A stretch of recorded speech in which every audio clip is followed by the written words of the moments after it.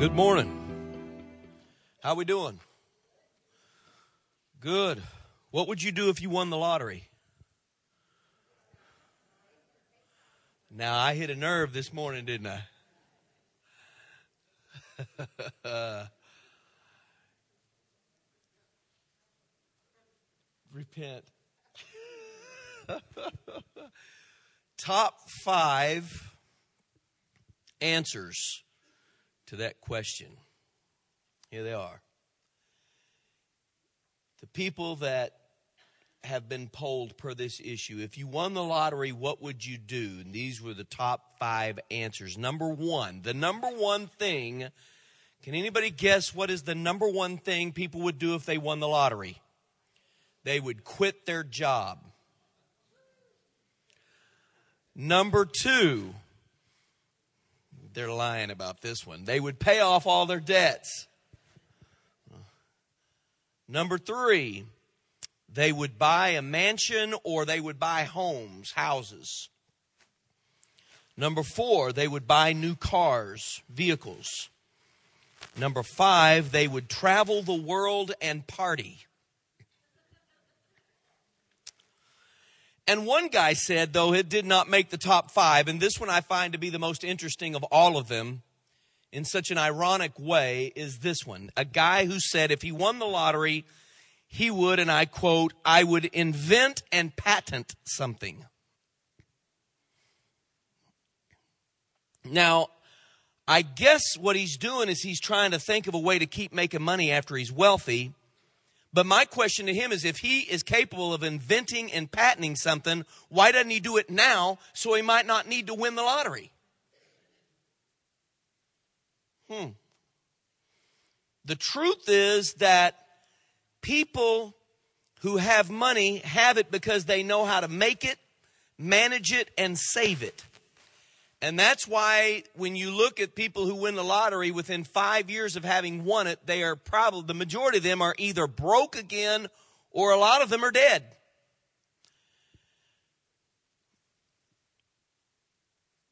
And if you look back at the top 5 list, you're going to see why they're going to be broke again in 5 years. Look at this logic. Number 1, I'm going to quit my job. So they're saying right off the bat, when I win the lottery, I intend to quit making money. Number 2, they're going to spend lots of money. So they're going to quit making money, but they're going to spend lots of money.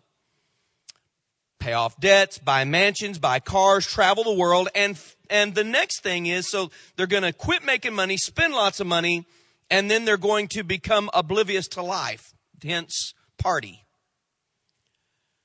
Now, that's the reason why they're going to be broke again in 5 years after they win the lottery. They're going to quit making money, spend lots of money, and become oblivious to life. So I want to ask a couple of questions in light of that logic. And that's what we want to talk about today. And notice I'm not using the word money, but I'm going to use the word resources because we're talking about more than money today. These 3 questions. How should resources be used? Secondly, who can be trusted with resources? And thirdly, should people serve resources or serve the God of all resources? I want you to look at me with the text, Luke chapter 16, starting at verse 9, reading from God's Word translation. Jesus continued a discourse that he's already involved in. It says here in verse 9, Jesus continued, he said, I'm telling you that although wealth is often used in dishonest ways, you should use it, notice this, to make friends for yourselves. When life is over, you'll be welcomed into an eternal home. This is the key verse, verse 10. Whoever can be trusted with very little can be also trusted with a lot.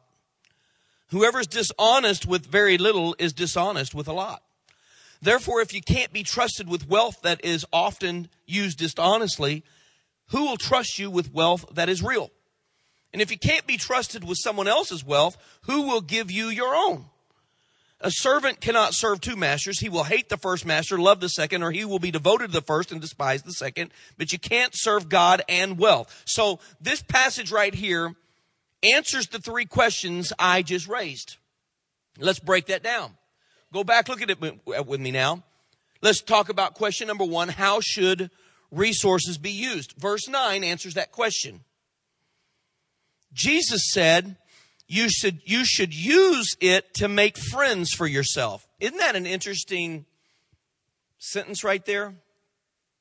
I mean, if you read that literally and you don't dig in to find out what that means, you would have a very confused look on your face, as some of you do right now. We should use money to make friends for ourselves. Does that mean that we should use our money to buy some friends? Because we know people who have tried to do that. Am I right? That's not what he's saying. The way that you can determine, I believe, what this verse is trying to say is by keeping that verse into context with the rest of what's being said. Look at what follows right after that, where Jesus said, you should use this to make friends for yourselves. But he goes on to say, when life is over, you will be welcomed into an eternal home. Now, who's going to be welcomed into an eternal home? People who are believers. Am I correct? So when he says you should use wealth to make friends for yourself, who do you think you are making friends of if you help someone escape hell? Everybody. I mean, if you use the resources that are available to you the right way to reach people for Christ so that they will go to heaven, when you go to heaven, you've just made yourself some friends. You stand before the Lord someday, and they get to stand in the same line you're in, and they're tapping you on the shoulder saying, I'm so glad that you took time to tell me. I'm so glad that you spent your money to reach me. I'm so glad that you used your resources so I'd be in this line instead of that one. I'm your friend forever. Jesus wasn't saying use money to buy friends. Jesus is saying use money the right way, and you'll have friends. And someday, you'll be welcomed into eternal life. Believers, obedient believers, who have been about their Father's business while they're on the earth are the ones that are going to be welcomed into heaven. Notice, that's not going to be the ones that have spent their life quitting their jobs, spending foolishly, and partying their lives away. Hence, the world's view, the top 5 reasons for winning the lottery versus God's view of how resources should be spent. We're laying a foundation for where we're going. Resources, the answer to the question there, number 1, is resources should be used to do God's will. Number 2, who can be trusted with resources? Look at verse 10 and 11. Spells it right out. Whoever can be trusted, so those who are trustworthy. Whoever is dishonest is going to be dishonest with a lot, so those who are honest. And then it talks about in 11 who can be that what they're going to do with that or how they're going to use that. So these 3 things, this is what he's looking for. Those who are trustworthy, honest, and responsible.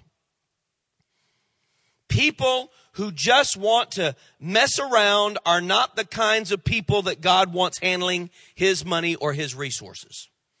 People who would, quote, quit their jobs, buy a new car, and party are not the people that God is going to put his resources into their possession for any length of time. That's why within 5 years, those people have lost that money.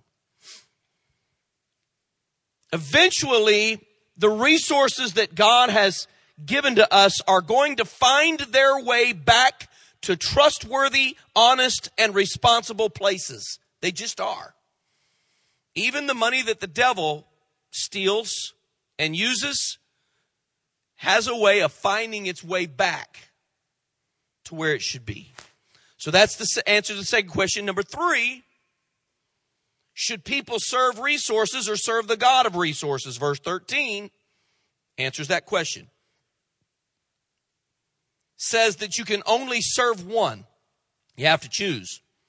You'll either love the resources and serve them, or you'll love God and serve him. If you love the resources, then that's what you'll go after your whole life. If you love God, you'll simply use the resources he has given you to accomplish the purpose of your life, and you'll have all that you need. But you have to choose. Some people have already done that. You could tell that they've made that decision by the way they're living their lives. Have you ever heard somebody make a statement like this? They said, if I were wealthy, you ever heard that? If I were wealthy, I would be a generous person. If I were wealthy, I would be a generous person. If I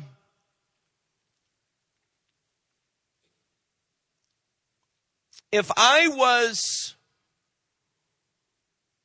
popular, I would use that platform for the masses by the way I live my life, and I'd use that platform for the Lord. Have you ever heard somebody say that? If I was famous,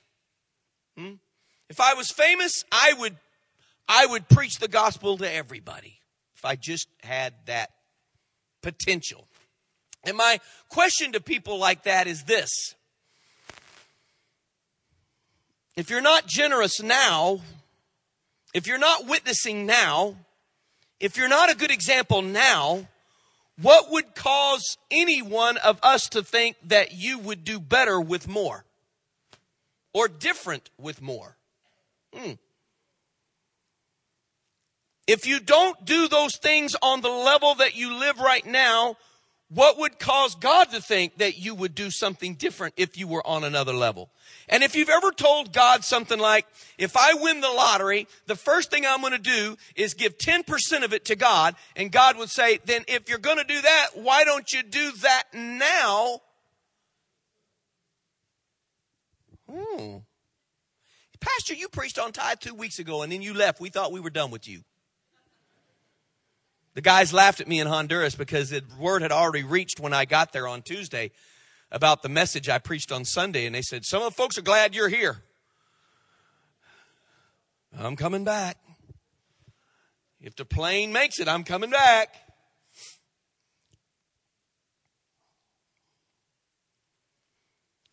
Let me ask you a really serious question along those lines. And I want you to be honest with yourself. Who among us would knowingly give money week after week and year after year to somebody that we knew was stealing from us? Would you do it? If you knew someone was stealing from you, would you give them money week after week and year after year? But God does to us. Those of us who choose not to obey what he tells us in the word about giving, tithing, and being generous, we are stealing from the Lord according to Malachi. And yet God keeps on feeding us. You say that makes God the ultimate enabler. Nope, that means God is the lover of all people. And he just keeps taking care of people even though they keep taking from it. How many of you, if your own children, you want to help your kids, but if you caught your kids getting in your purse, stealing your money all the time or taking money out of your wallet all the time, you'd start hiding your wallet. Yet God continues to bless us even when we steal from him.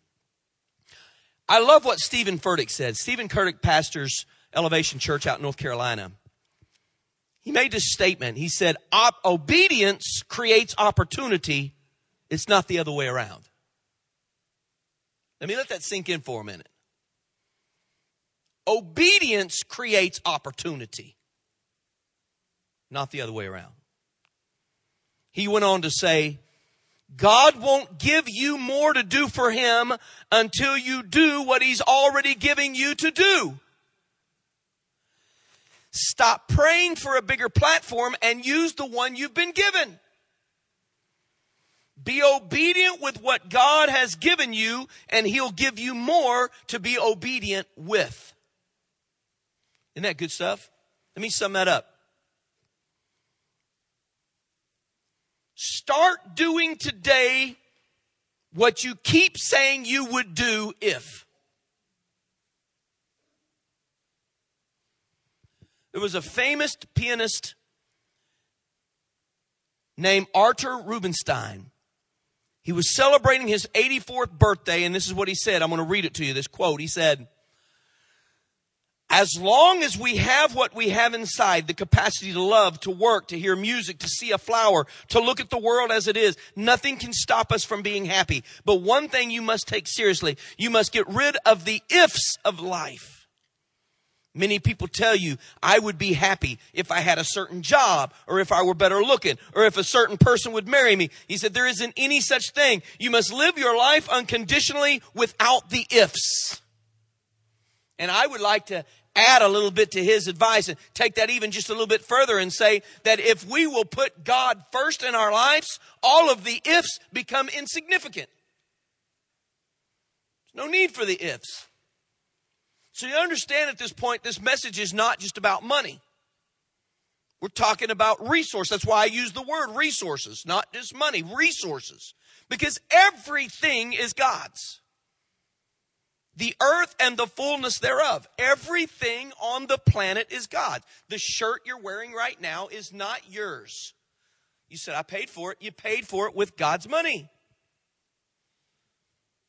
Everything that you have, everything that is around you, it has all been put here for the sake of us needing it and using it simply to get us from birth to death, because the reason for our life was to be here for the amount of time God had determined for us to be able to make a decision, would we live for him or not? So all the resources have been given to us. Here's your food, here's your clothing, whatever vehicle that you might need, whether it's a bicycle, a skateboard, or a car, whatever the need that might be, whatever it is that you need to live here long enough to be able to make your decision, get your heart right, get your mind right, and bring other people with you, then you'll go home and everything that you left behind will stay here to someone else until God burns it all, because everything is God's. All the resources belong to God.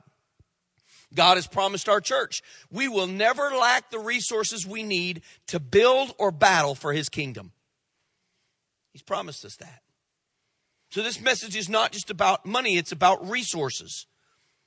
My point today in all of this today is to somehow convey this idea to you that you need to stop clinging to winning the lottery before you live, or someday you're going to wake up, look back, and realize you missed it. If your life is a series of ifs, you're going to look back and have a lot of regret. I always told my kids when they were growing up, don't live your life with regret. Don't live with woulda, coulda, shoulda. Don't make decisions that you'll regret.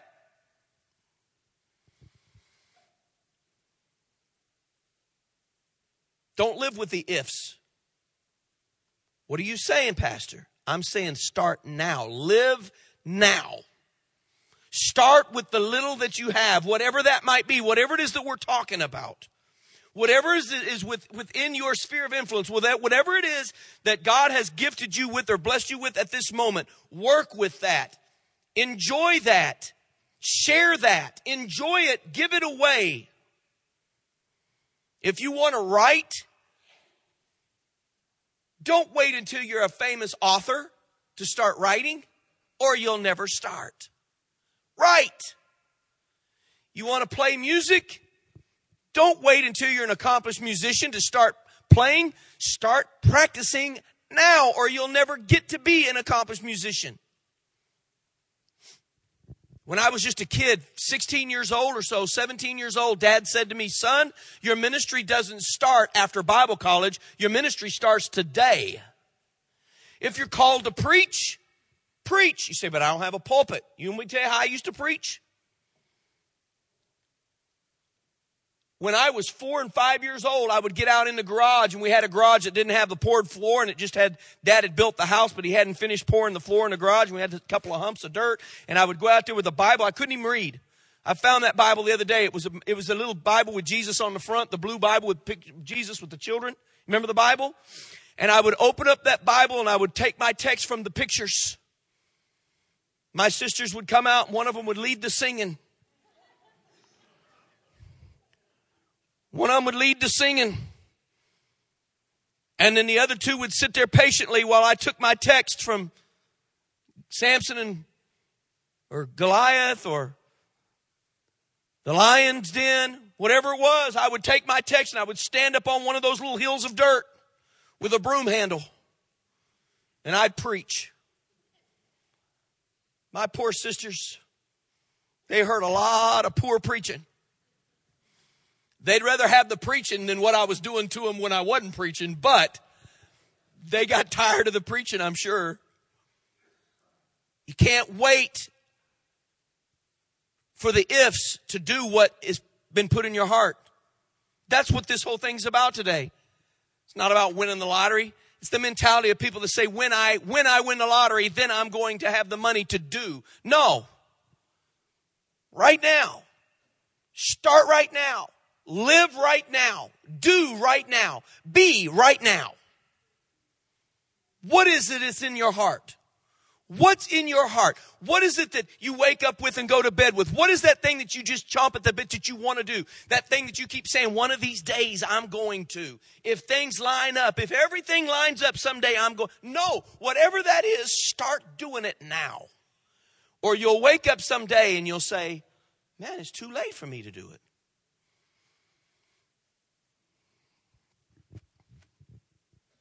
If you're gifted to serve, don't wait till you have a position to do that. Start serving. Never wait for the perfect timing. Some of you young couples that you're in love and you're old enough and you want to get married, and you say, we're going to wait until we can afford it. No, get married. Why, Pastor? And some of the parents are looking at me like, hey. I'm asking you parents something. Which would you rather have? Your kids living in sin? Or if they're truly in love and going to get married, doing things right. You young couples that say someday we're going to have a baby when we can afford it. I'm saying go ahead and have one. You'll never be able to afford it. And God can bless and take care of that one just like he's taking care of the other 7 billion that are on the planet right now.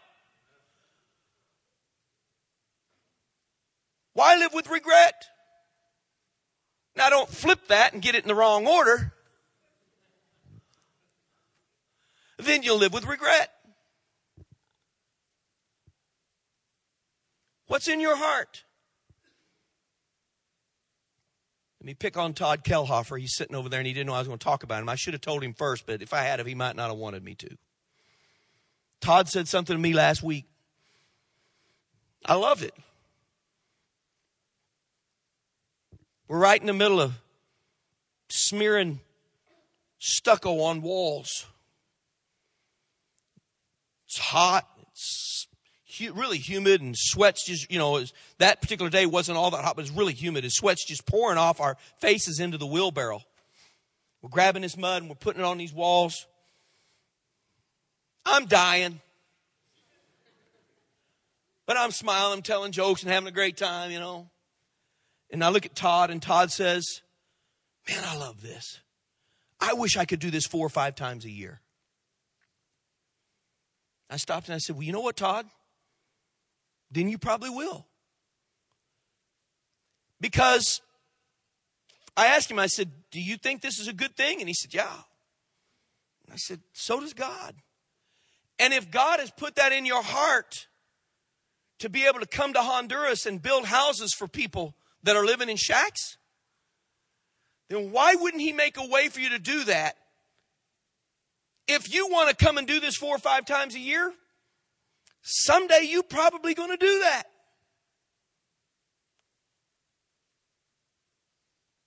All of you need to think about what that is. What is that? Pastor, someday I'd really love to work with children. I'm going to go to college and get my education so someday I can work with the children. You don't have to wait to go to college to work with the children. Whatever it is that you're waiting on, I will tell you, I agree. And I agree with education and preparation. I think that you should do the very best you can to prepare for where you're going. But I'm not saying that you have to receive a PhD before you can start teaching our children. You will have to pass a background check. Before you get anywhere close to the secure area, you will pass a background check. What's in your heart? It's time for us to take all of the ifs and throw them away. Let's not live with regret. Let's not waste time. What is it that God's put in your heart? Stop waiting till you win the lottery to do what God is leading you to do.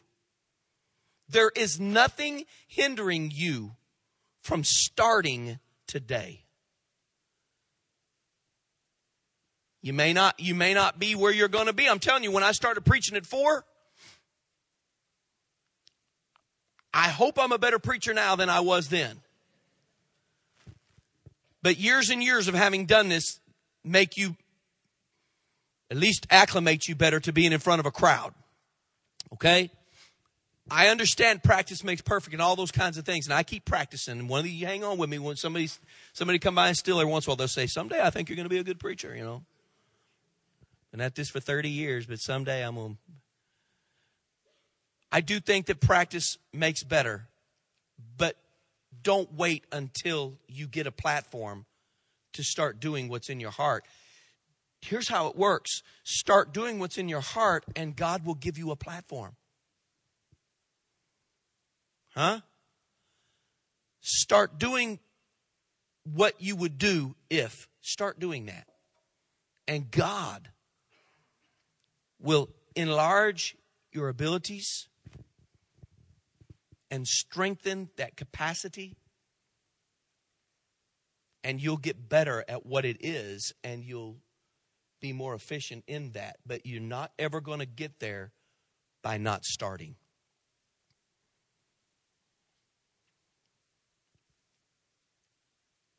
You and I are being tested. I take you back to what God said in His Word in Luke 16, verse 10. Now this makes even more sense. Whoever can be trusted with very little, who is saying this? Jesus. Jesus is saying this. He's telling us this. Whoever can be trusted with very little can also be trusted with a lot. Whoever's dishonest with very little is dishonest with a lot. So when God said for us to test Him with our giving to see if He was telling us the truth, remember that? Now here God is testing us. God Himself is testing us and saying, I've given you a little. What you going to do with it? You going to sit on it? You going to hide it? You going to bury it? Because until you prove that you're going to do something with a little, I'm not going to give you more. Not going to waste resources on someone who's going to build bigger barns. But I'm going to pour resources into people who are going to use them for my purposes. Don't wait to win the lottery to show God that He can trust you. Show Him right now. Some of you are like, thank you, Pastor. Been doing that, living that. Been doing it a long, long time. Okay, then it's just been reaffirmed. But that word is to someone here today, and probably several someones here today who are just sitting on ideas, who are just sitting on callings, waiting for perfect situations to unfold for them to be able to do. And they make statements around them. If, when, wish, start, and let God open doors. Lord, I thank you for your word today. We don't want to live with regret. We don't want to waste our time and yours. We don't want to look around someday and realize that this life is over and that thing that burned in our spirit, that thing that burned in our heart, that thing that you made us the steward of, we never did anything with it. We can't live with that. Today, Lord, today we make this commitment to you. We're going to start. Not waiting to win the lottery. Not wait until all the planets line up. We're going to start today. We're going to commit today to utilizing the ideas and the gifts and the talents that you've given us. I thank you for your word. And to those whom you are specifically speaking to right now, I pray that this word would find its way deep into their soul, This is not just an emotional response, but it is a life-changing moment where that this word finds its root deep in our spirit, and we begin to just water that, and treasure that, and love that until it can blossom. Lord, we want to start, we want to work, we want to give, we want to do, we want to be. Forgive us for waiting, and bless our faithfulness according to your word. I thank you for it in Jesus' name. Our altar is open for anyone who would just like to bring your notes and kneel down for a minute and just spend a few minutes talking and listening. Maybe you want to come down, kneel down, and say to the Lord, God, I'm sorry. I'm ready. And then just spend a few minutes just hanging around with God and listening to what He has to say. Altars are open. You can pray there where you're at. Stand, sit, walk, kneel. I don't care. You're not going to scare me or hurt my feelings one way or another.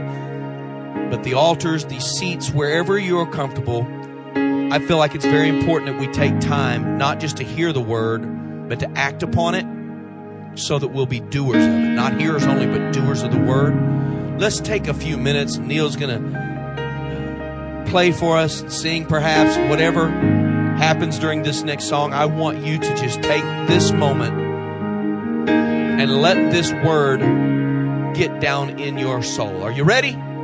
Let's pray. Come on.